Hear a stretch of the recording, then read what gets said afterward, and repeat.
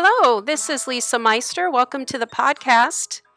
Today, we are going to be talking about the basics of healing from satanic ritual abuse. I've been being contacted by a lot of survivors who are starting to have flashbacks. They're in the beginning stages of it, and they need help. They don't know where to go, they don't know what to do. Let's be honest, this is huge, so it's got to feel pretty helpless when you don't know where to start. And I have some ideas that I would like to share with you today. The first thing we need is a big dose of determination. Healing isn't going to magically occur with time. It's not going to go away. One or two altar calls at church or going into one or two deliverance sessions isn't going to take care of it.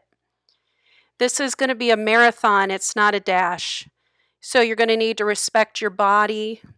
You're going to have to respect the pace of which it happens and understand that flashbacks and healing are going to come in waves. Now, at the beginning, there's going to be a lot of flashbacks. It's going to be very difficult to hold on, but know that it will pass.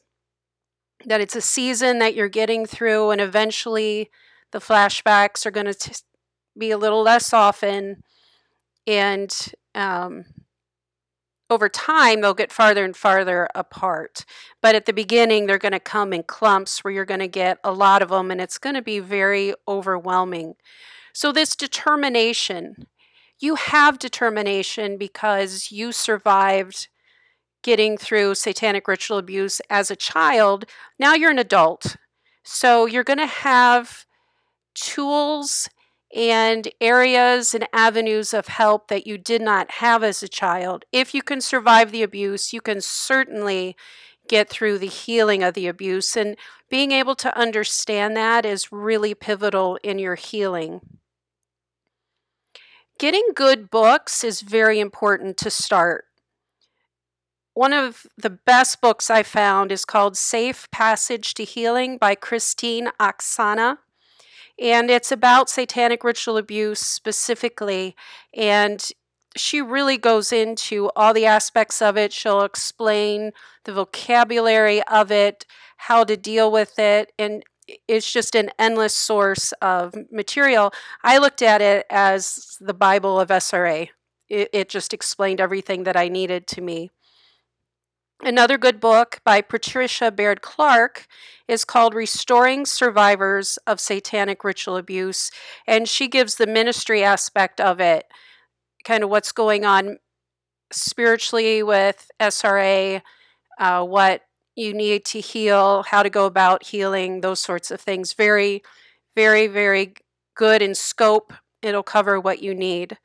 Another very important book is The Body Keeps the Score by Bessel van der Kolk, and that is not SRA specific, but learning to accept your body, to understand what it's saying to you. If your heart's beating faster, what does that mean? If all of a sudden you're triggered, what does that mean? What does body pain mean, and what is it telling you? Excellent. Memoirs from survivors, very good to have. You can either get them in book form, or obviously you're on this podcast, so you're finding podcasts. YouTube, there's a lot of different people that are interviewing SRA survivors. You can find a wealth of information on YouTube as well. Another really important thing to do is get a team of solid people around you. Friends who believe you about the SRA. So if you're explaining to somebody what you're going through, there's going to be people that are absolutely going to turn their back on you and leave you in the dust. There are people that are going to tell you that is not real. They debunked that in the 80s. Have you heard about the false memory syndrome? Those are not the sort of people you need. You need people that are going to be empathetic. They're going to be there for you. They're going to care about you even with this. Get a good pastor, a pastor who will accept SRA and are willing to help you through it and pray with you. A good counselor that has SRA understanding, if you can afford it. I tried a psychiatrist once, and the psychiatrist to come, highly recommended for SRA. So I went in, explained it to her. She leaned forward and very condescendingly said, "Does the government know?" So I left. I mean, you just cannot put up with that kind of counselor, that kind of psychiatrist, that kind of a doctor. Just automatically don't let it talk you out of your truth and what's happened to you, but let that be almost as if it's a gift that this person is letting you know they are not the person that's going to be with you through this. I had some really good counselors. They had never had an SRA survivor before. They were willing to jump into it with me anyway. Those were very helpful. Connect with other SRA survivors online. There's groups out there. I have a Christian women's SRA survivor group on Facebook.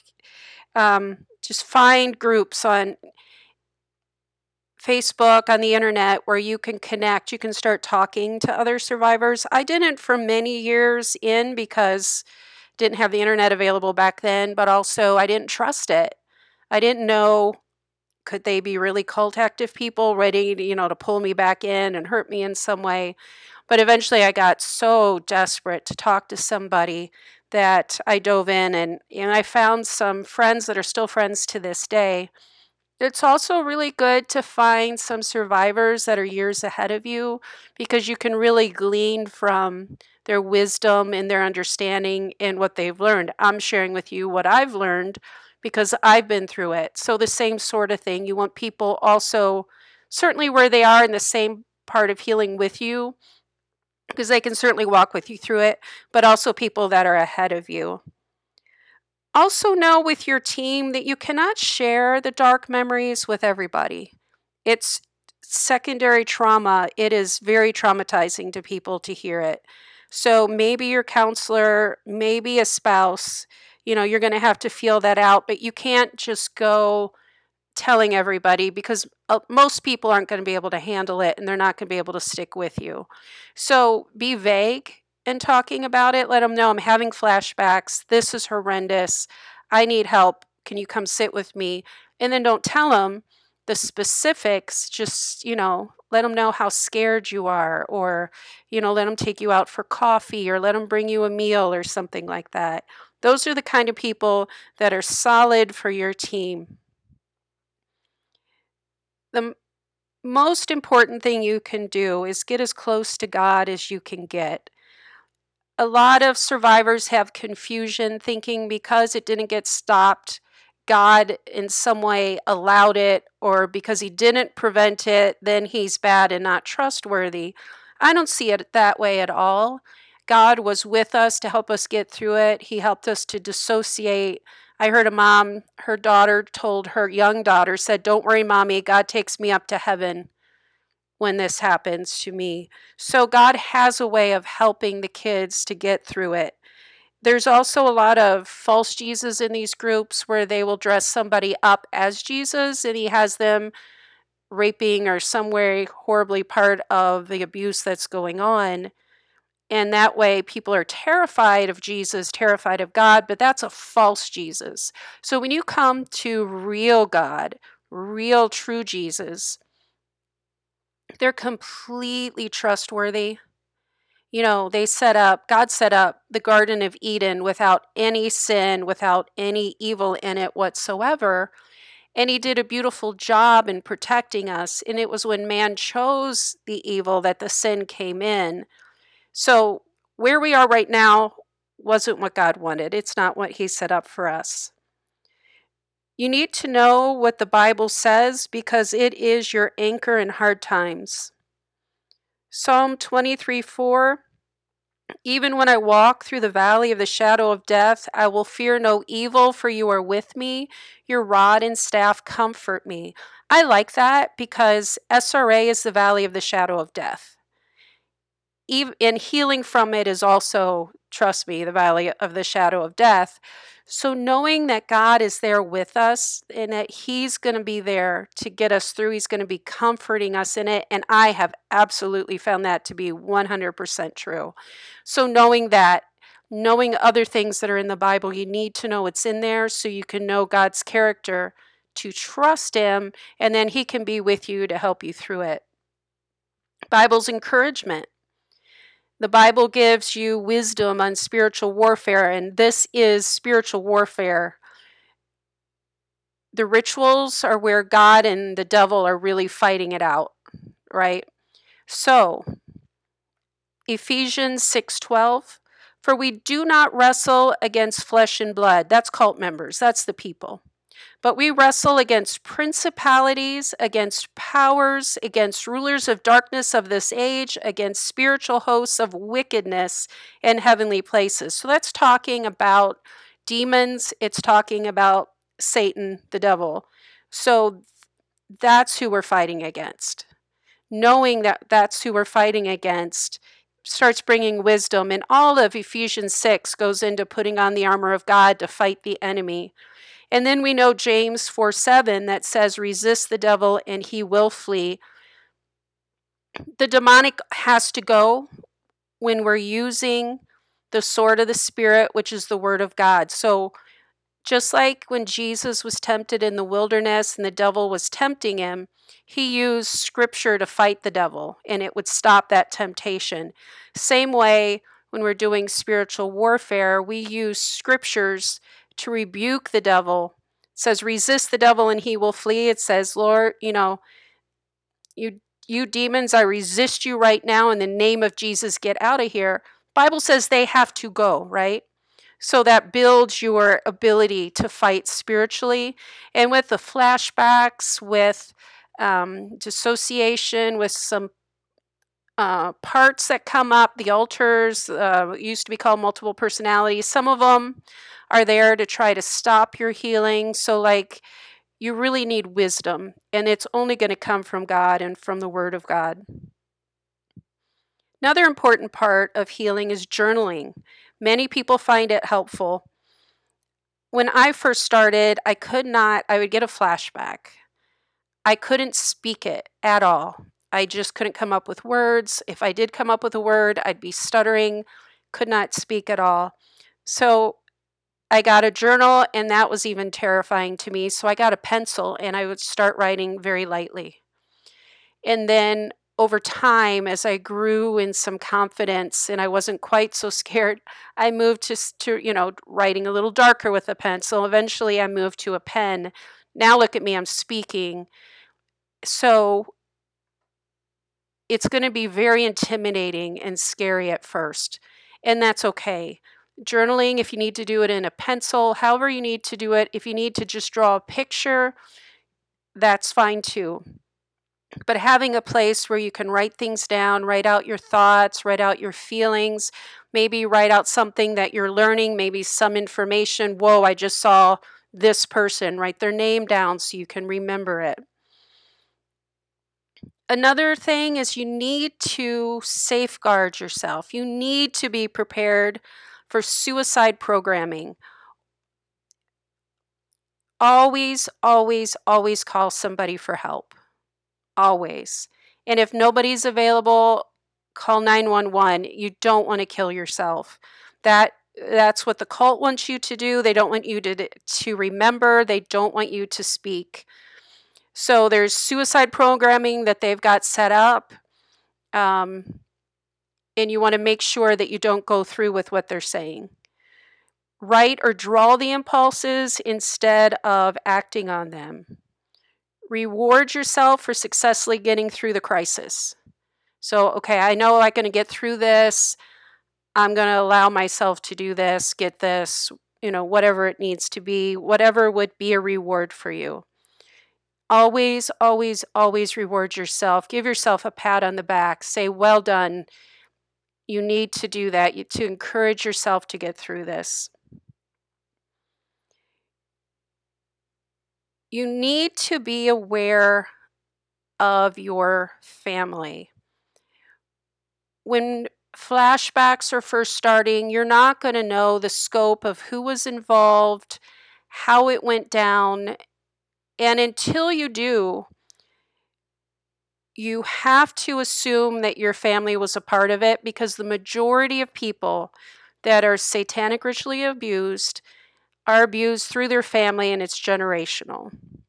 So until you know for sure who the perpetrators were, you cannot trust your family. I know that sounds harsh. I know you're probably like, oh, well, no, not my family. It just has to be the way it is. Cult families also will find you. They'll say, oh, I'll find a counselor for you. But a cult family will find you cult active doctors, psychiatrists, and counselors to control and manipulate you, or to activate suicide programming, or to activate return to cult programming. And you don't want to show back up at a ritual and be re-victimized. You don't want to commit suicide. So if your well-meaning family says, hey, let me find a counselor for you, always say no. If they're willing to pay for a counselor, you go find a counselor and let them pay for it. But if they're like, no, only if I pay for it, always a red flag. Don't be alone with your family. And if you find that your family is cult active, if they are the ones that put you in there, you can never, ever have any contact with them. No phone contact, no emails, no snail mail. You get rid of anything they've ever given to you, because anything could be dangerous. Another really important thing to do when you're brand new is when you have flashbacks, sit with them about a week before you begin to try to process them. It's going to take a week to lose a little bit of the emotional fallout and the panic you're having with the new material. The physical pain will lessen because it's very physically painful. Your body's feeling that pain when it first comes out. And you'll be better able to think. You cannot think when flashbacks are new.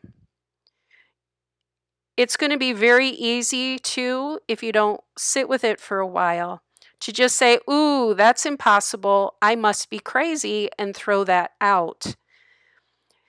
You have to understand the smoke and mirrors game that they play in these cults. You were a child, you were drugged, it was the middle of the night, and you were in absolute terror.